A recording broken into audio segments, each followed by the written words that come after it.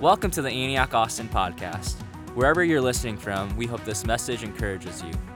For more information about Antioch Austin, please check our website at antiochatx.com. Now here's Pastor J.D. Griffin. What up, church? How we feeling this morning? Come on, loving it. So good to see everybody. I hope that your morning has been super rich. Want to reiterate the reiteration of the reiteration. World Mandate, man, it's filling up. And we want you guys to be the ones that are filling the seats, okay? And so right after the service, really, I don't try to remember. Just do it, all right? Just right after the service, go register yourself, register somebody that you're going to bring, all right? Because you are not going to want to miss that time. It's going to be fun. It's going to be life-changing. And it really does serve as one of those moments for us here at Antioch where there just seems to be a theme when you begin to ask people, hey, what's going on in your life? Somewhere in their story, they'll begin to talk about what God spoke to them at World Mandate. And we just want to encourage you, be a part of it, jump in with it. We're expecting a full house, and it's going to be a blast. Well, how many of you are aware of the fact that we have launched a South Campus? Yeah. So we're right kind of in the middle of this kind of launch phase, if you will, of launching this South Campus. And it's going phenomenal down there. Thank you for those of you who actually went this morning to the 9 a.m. South Campus service to serve and to kind of help us set culture. Man, we're just so thankful for you. But we're seeing February 10th as our launch day. Okay? The reason why that's important is because we don't want it just to feel like a launch in the South. We want it to also feel like a launch here in the North. We're not just saying, God, give us momentum there. We're saying, God, we want fresh momentum everywhere. We really believe that God is giving us an invitation into more. And so there's a question that I want you to start kind of kicking around in your brain. It's like, who am I inviting on February 10th? Who have I interacted with over this last week or last month or last year, or last 10 years, last 20 years, last 40 years? And you've been like, man, I want to invite them to church. You just don't know how. Look, we're going to make it easy on you. We're going to have invitation cards. You don't even have to talk. You can just walk up to them, just hand them a card, and then run away. And they will still get invited to church, okay? But we want you to be asking that question, who can I invite? Because we are expecting hundreds of visitors in the South, and why not expect hundreds of visitors here in the North? Because we believe God's on the move in this city, amen? That there is amazing things happening.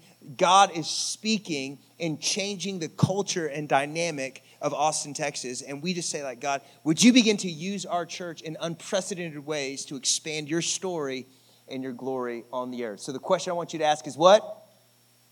Who am I inviting? The question I want you to ask is what? Man. It's even later. Okay, the 9 a.m. service was popping. So can I ask you one more time? You can act like you're awake because you're about to eat lunch. The question you need to ask is what? Love it. Absolutely. Who are you inviting? Well, as we've been in this kind of launch prep season, kind of across the board, we've been using this time not just to define our foundation in this launch team that we're building in the South, but for really all of us to clarify the foundational things that really make us who we are. Because we're building something. And when you're building something, your foundation really, really matters. And that's why we've been taking time over these past couple of weeks in this series called Build the House, where we're doing just that. We're defining what we're building on, the foundational truths that we are staking everything on. We're basically saying, Jesus is our message. That was week one. Jesus is our message. He's it. He is the only thing. We're all about Jesus. We preach Jesus. We love Jesus. He's our obsession. Jesus is our message. Last week we talked about serving is our privilege. Can you believe we get to do this? Like Andrew said that like 75 times in the announcement video. Like, can you believe we get to do that? What a privilege it is to serve the house, to be a part of building what God is doing. And we kind of want to continue on this week and talk about hope is our belief. I want you to write that down on the top of your paper. Everybody knows that note takers are closer to God's heart. He hears your prayers. Write hope is our belief. If you have a Bible, I want you to make your way to Romans 5, Romans 5, verse 1 is going to be our anchor passage for our time today. And it says this, therefore, since we have been justified through faith, we have peace with God through our Lord Jesus Christ, through whom we have gained access by faith into this grace in which we now stand. And we boast in the hope of the glory of God. Not only so, but we also glory in our sufferings because we know that suffering produces perseverance, perseverance character, and character hope. And hope does not put us to shame because God's love has been poured out into our hearts through the Holy Spirit who he has given us. If you're okay with writing in your Bible, I want to encourage you to underline in verse 2, we boast in the hope of the glory of God. We boast in the hope of the glory of God. What a beautifully dense passage of Scripture. And we're going to be leaning into it this morning. And I want you to write underneath, hope is our belief. I want you to write this in your notes. This is kind of the title of my message. Are you ready for it? Are you ready for it? The secret in the struggle. The secret in the struggle. Let's pray. Jesus, I'm asking that the word of God would come alive to us, that you would get me out of the way, and that your truth would be heard. And the message that you have for us, God, this life-transforming truth of our hope being our belief would sink deep into the fabric of who we are, and that we would find the strength that you have made available for us in the middle of trouble, in the middle of our struggles. And Jesus, I pray that you would do amazing things today and that the saints would win. In Jesus' name, amen. Not even really a Saints fan. Just felt like the Holy Spirit jumped on me right there. Just had to testify right there. A few years ago, our family was given an incredible gift. We had been in a season, and some of you can relate to this season. We had been in a season of taking staycations, right? Like, you know, you've been in a little bit of financial hardship. You don't take a vacation, you take a staycation. You know, your kids ask you, hey, where are we going for vacation? You're like, the mall. We're going to walk around in the air conditioning. We have a great time. Maybe you might get a cookie. We'll take it out of your allowance, but we're not going to tell you that because we're going to find a way to tell you that you lost that money, but really we're just going to repurpose it. Right? And so some of our friends who love us dearly, we're so thankful for them, they wrote us this incredibly kind letter, and they said, hey, we found out that you guys have had a few years of staycation, so we want to send you on a vacation. And we were like, unbelievable. And they're like, we want to send you to Disney. I mean, what? I mean, the happiest place on earth? Are you kidding me? Like, I was so excited. Like, now, at the time, we just had Sophie and Tate. We hadn't adopted the twins yet. So it was just the four of us. And Liz and I were just like game planning, like, how are we going to break this to the kids? And so we start doing research. You know, there's books written on how to have a good vacation in Disney.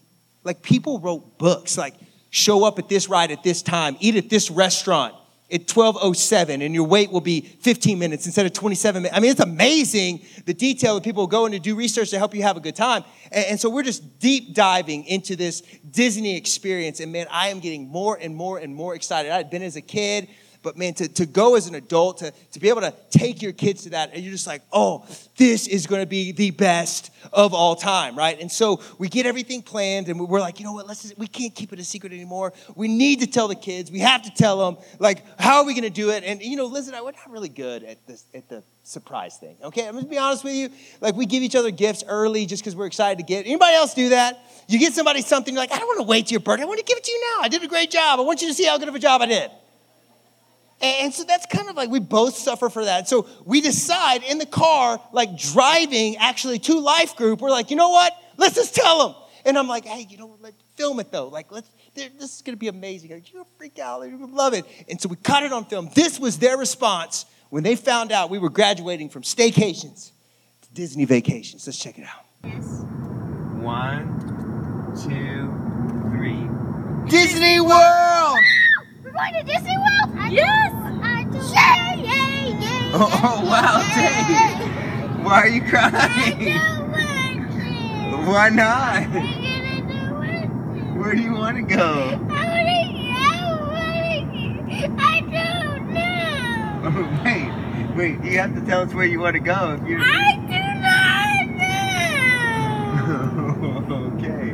Well, I think you'll change your mind probably. No, I do not want to go to Disney World. Where do you want to go, Betty? Right. Hawaii? Hawaii?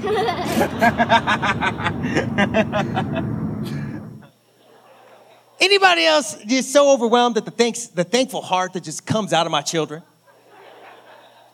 Just so thankful. Well, let me tell you the conversation that happened after the camera went off.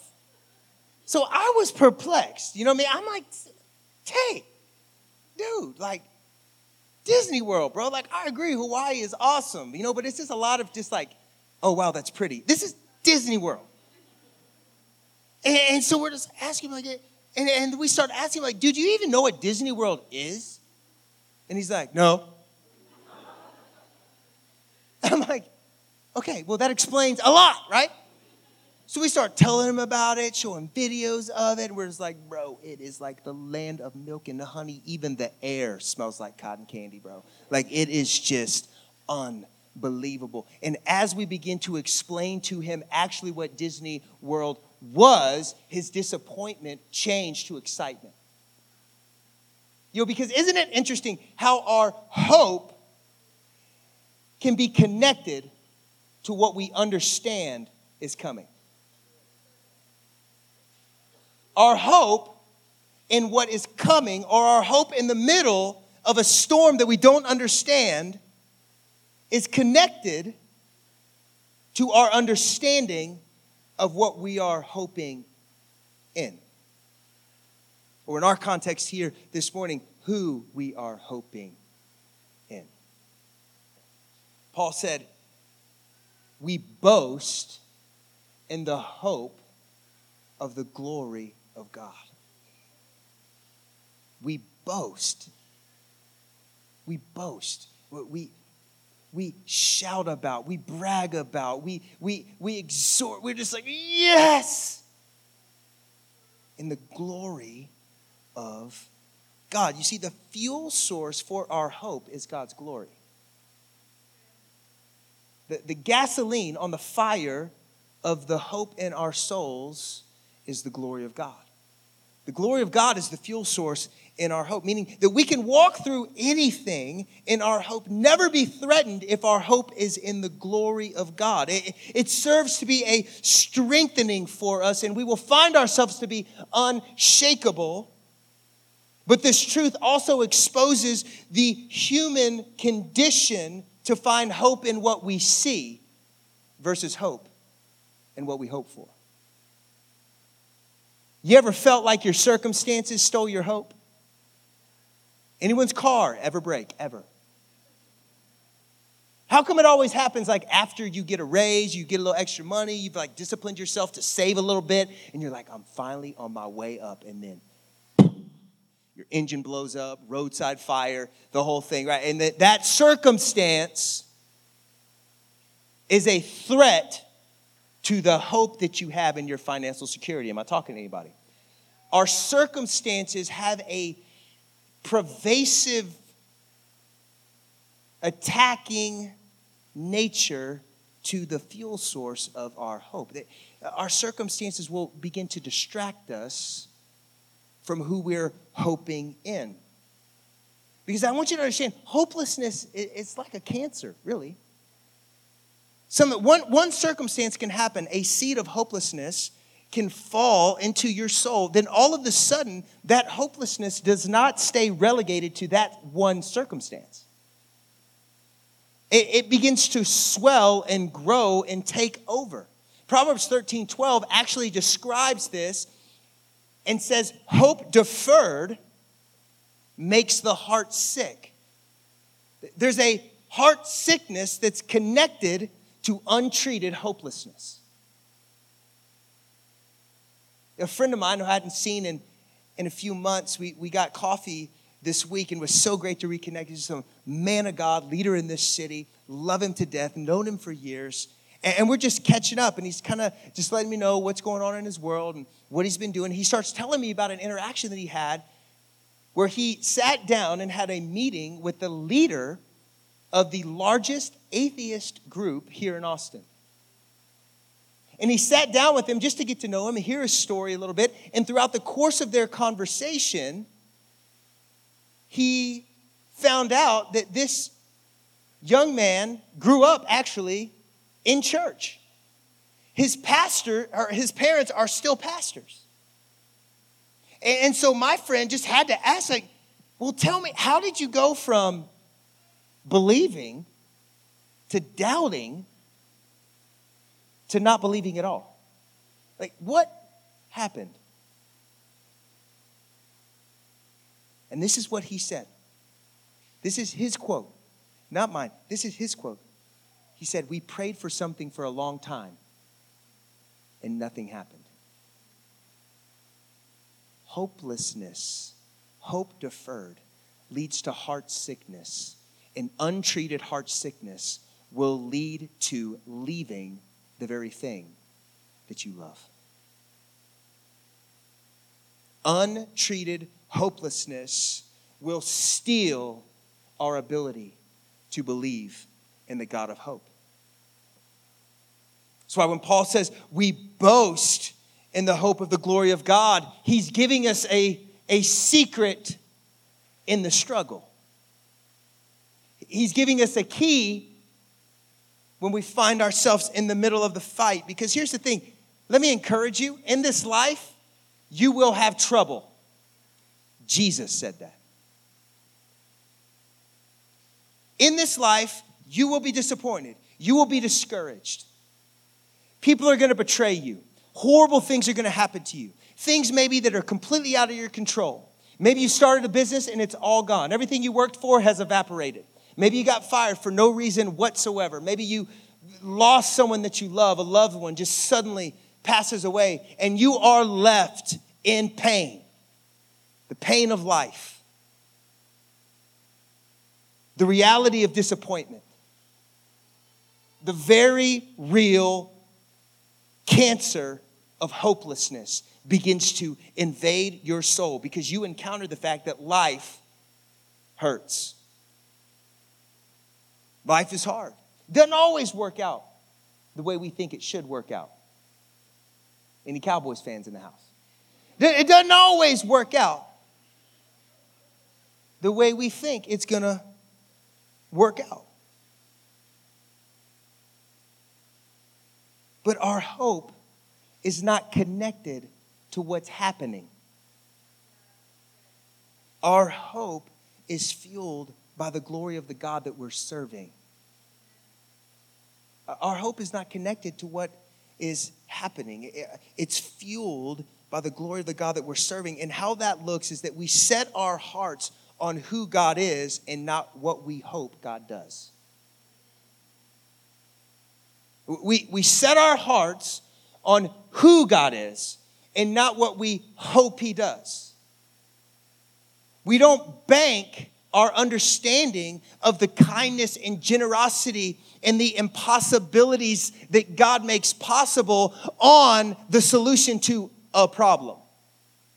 The breakthrough right here. We base our belief and our hope in the glory, the majesty of who God is. And in getting lost in His glory, all of a sudden we experience perseverance. What we thought was going to kill us, actually, we start finding life in the struggle. And it produces in us character. We get shoulders to carry more. And that character allows us to believe in the glory of God and not our circumstances. And so we get hope. Because our hope is not in our circumstances. Our hope is in the God that we serve. And then the love of God gets poured into our hearts by the Holy Spirit. Are you hearing what I'm saying? When we're in a struggle, the secret is allowing the love of God to pour into our heart. It's not about getting out of the struggle. It's about stopping struggling and start receiving.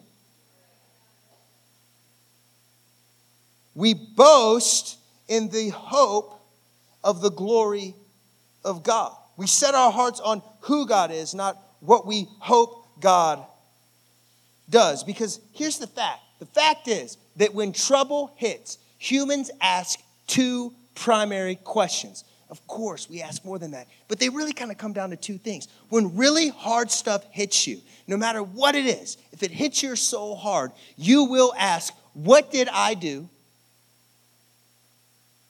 And how could God let? We might have different words, but that's really what it is. We're saying, did I do this? Did I cause this? If you're a Christian, you might be thinking like, did I not pray enough? Did I not read my Bible enough? Did I somehow get on God's bad side? Like, what did I do to deserve this? Is anybody who's ever, can we just be real here in the house? Anybody ever asked that question in the face of real pain? You're like, what did I do that now this is my reality? And then the other one is, who is this God? Right? It's an attack on the character of God. How many of you ever asked that question? A tragedy strikes you. You're like, how could God let? How could God allow? And truthfully, how we respond to those two questions will either allow us to experience the boasting hope in the glory of God found in Romans 5, or the heart sickness described in Proverbs 13. How we respond to those questions will define if we are attacking the cancer that's trying to attack us, or if we succumb to the cancer of hopelessness. You know, in the Bible, there's this man named David. How many of you ever heard of David? If you've been to church just like once in your life or even heard of church, you've probably heard of David. He's a big deal. David was a king who started off as a shepherd. He was a warrior. He killed giants. He defended the character of God at all costs. And God smiled upon him so brightly that he chose David. He said, from the line of David, I'm going to send Jesus. And then God, speaking of David, said that David is a man after my own heart. Basically saying, hey, if you want to understand what I'm talking about when I talk about worship, look at David. David is a man after my own heart. And can I just say, David also was familiar with trouble. David had some struggle. David struggled through most of his life. Right out of the gate, after God anointed him to be king, he ran for his life because the guy who was king, Saul, wanted to murder him. Can you imagine running for your life, having to hide in caves? I mean, David was familiar with trouble. But not all of David's trouble came at him. Some of it he created. Let's just be real. Some of our struggle, we created. We made bad decisions, and bad decisions equal bad consequences. David slept with another man's wife. She got pregnant. He didn't want him to know, so he had him murdered. Drama. Trouble. That struggle, David created. But the fact is, no matter if you created it, no matter if you feel like it's chasing after you,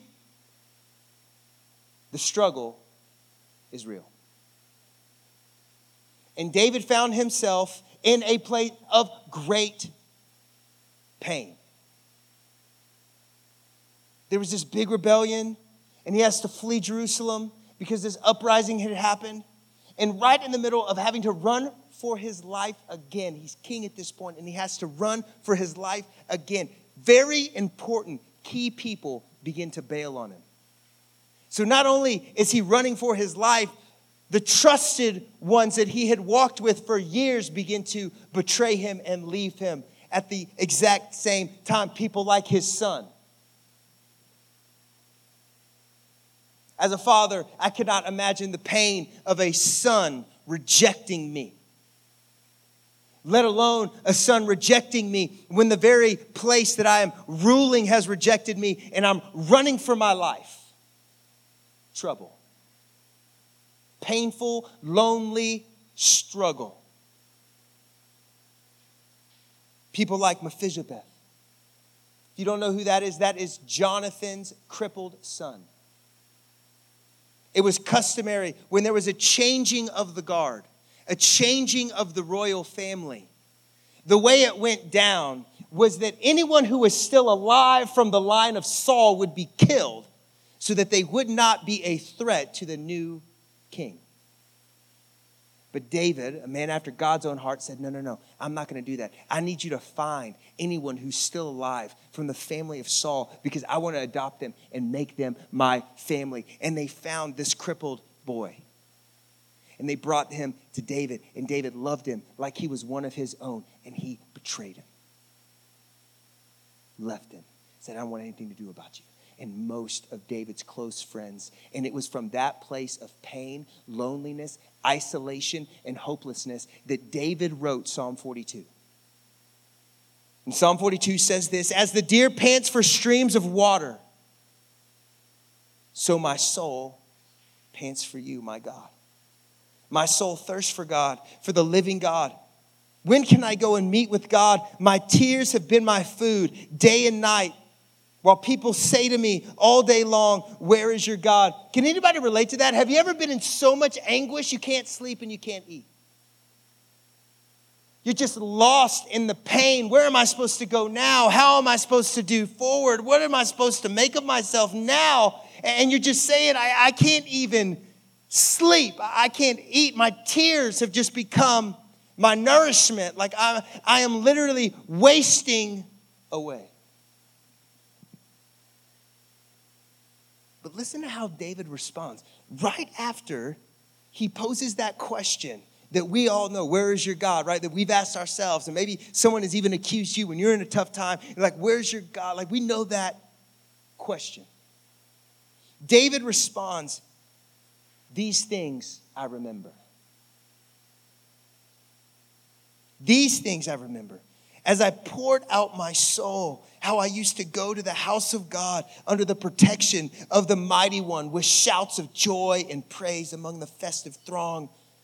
Why, my soul, are you downcast? Wow. Why are you down? Why so disturbed within me? Put your hope in God. Don't put your hope in what you hope God does. Put your hope in God, for I will yet praise him, my Savior and my God. David is tapping into the secret and the struggle. We fight the cancer of disappointment and the sickness of hopelessness by changing where we put our focus. Changing where we put our focus, changing what we look like. He says, this is what's happening. It's horrible. I can't take it anymore. I'm dying from the inside out. I'm wasting away. I'm weeping myself. I'm weeping myself to sleep. I can't eat. I'm anguished inside. But I'm not going to look at that. I'm putting my hope in God. This is the secret in the struggle. God, I'm looking at you and who you are. I'm not looking at my circumstances, wondering where you are. Am I talking to anybody? I'm looking at God and saying, this is who you are. I'm not looking at my circumstances and saying, God, where are you, God? This is what Paul's really talking about in Romans 5, verse 2, when he says, and we boast in the hope of the glory of God. He's saying our strength, our hope fuel is to gaze at who God is. And he goes on and says, not only, but we glory in our sufferings. We get excited about suffering because we know it's going to produce perseverance, and perseverance, character, and character, hope. And hope does not put us to shame. Do you know the word there for glory the first time in verse 2, when it says, and we boast in the glory of God? The word in the Greek there is a word named doxe. And I want you to listen to the definition of that word. When Paul says that we're to boast in the glory of God, he's saying we need to boast in the splendor, the brilliance. It's the base meaning for the awesome light that radiates from God's presence. It's associated with acts of power and miracles and honor and praise. And it's assigning the highest status to God. It's saying we boast in getting lost in the brilliance and the magnificence of who God is. That's how we have hope. That's how we stay unshakable in shaky times. Is that we're not lost in wondering where God is in our circumstances. We're lost in who God is in the middle of our circumstances. Our hope in the middle of what's happening is connected to our understanding of who's coming. They're connected. Our hope and our understanding of his glory are tied together. The hope we carry will never be stronger than the glory that we see. Your heart will not be filled with unshakable hope that you can boast about if the glory that you see is a small picture of God. That's the hope we carry is connected to the glory that we see. That's why we have to focus and discipline our hearts to say, I'm going to see as much of God every day as I can. I'm going to position myself to have a real relationship with him so that I'm looking at him every day and I'm saying, God, you are wonderful. You are majestic. You are brilliant. You are so powerful. There is nothing that is outside of your control. There is nothing going on in my life that you have not given me strength to conquer, because you are a conqueror. I am more than a conqueror in you. You are amazing, Jesus. Wow. I can't believe that you would die on a cross for me, that God so loved the world that he gave his only Son. Church, we have to learn how to live in glory. If we don't live in glory, if we stop trying to be obsessed with the glory of God, we will find ourselves hopeless. We will find ourselves with a cancer of hopelessness that will accuse and attack the very nature of the character of God. That's why when Paul says that it's going to produce in you character, it's because our character becomes laced with his character. The character of God becomes part of the fabric of who we are. So when things happen, when you are filled with the glory of God and the love of God is being poured into your heart because they're connected, you can't be in his glory and not encounter his love. When the accusation of the temptation to think that your circumstances are defining the goodness of God, you can look at and say, man, I glory in my suffering. You kidding me? That's not at all who God is. My God is a conquering lion. And yes, my circumstances, just like David, it's painful. It is causing me to have to dig deep. But I'm going to say, you know what? I'm going to remember those times when I would come to church and I would sing songs of praise and I would feel the presence of God begin to swirl in me and the character of God displayed in front of me by the words on the screen. And I'm going to remember that our God is alive. And it doesn't matter what my circumstances are, because my hope's not connected to my circumstances. My hope is found in the God of my circumstances. Boast in the hope of the glory of God. I think we need to stop struggling and start receiving. We need to stop struggling and start receiving. The secret in the struggle is letting God love us. Letting the love of God pour into our heart. Literally, they're just like pausing and letting the love of God pour into stop struggling your way through things that you can't fix. Start receiving from the God who knows more, wiser, sees all. We need to receive his love. We don't need to struggle. We need to receive. You see, because hope is our belief. That's where we land. Hope is our belief. And we don't look for ways out of the struggle. We start looking for love in the struggle.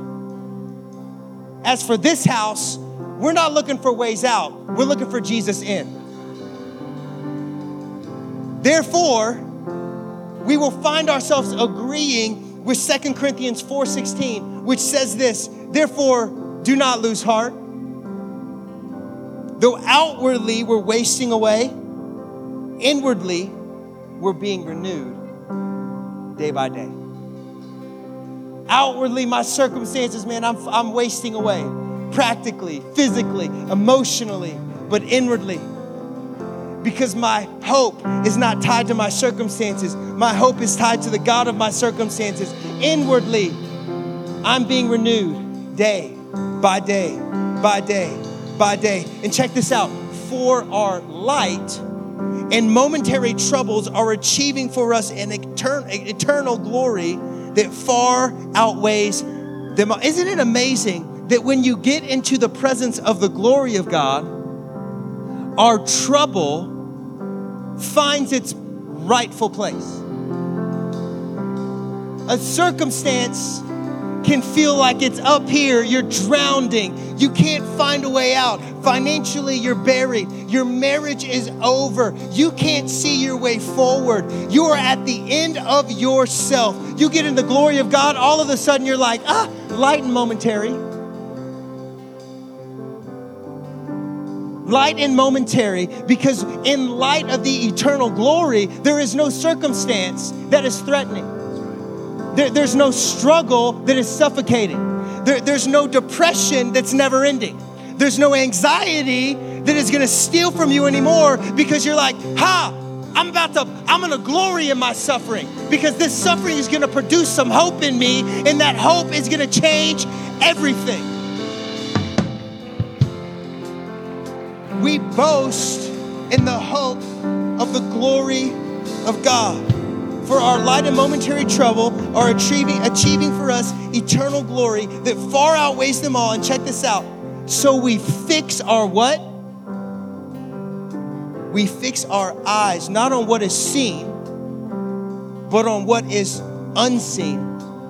Since what is seen is temporary, but what is unseen is eternal.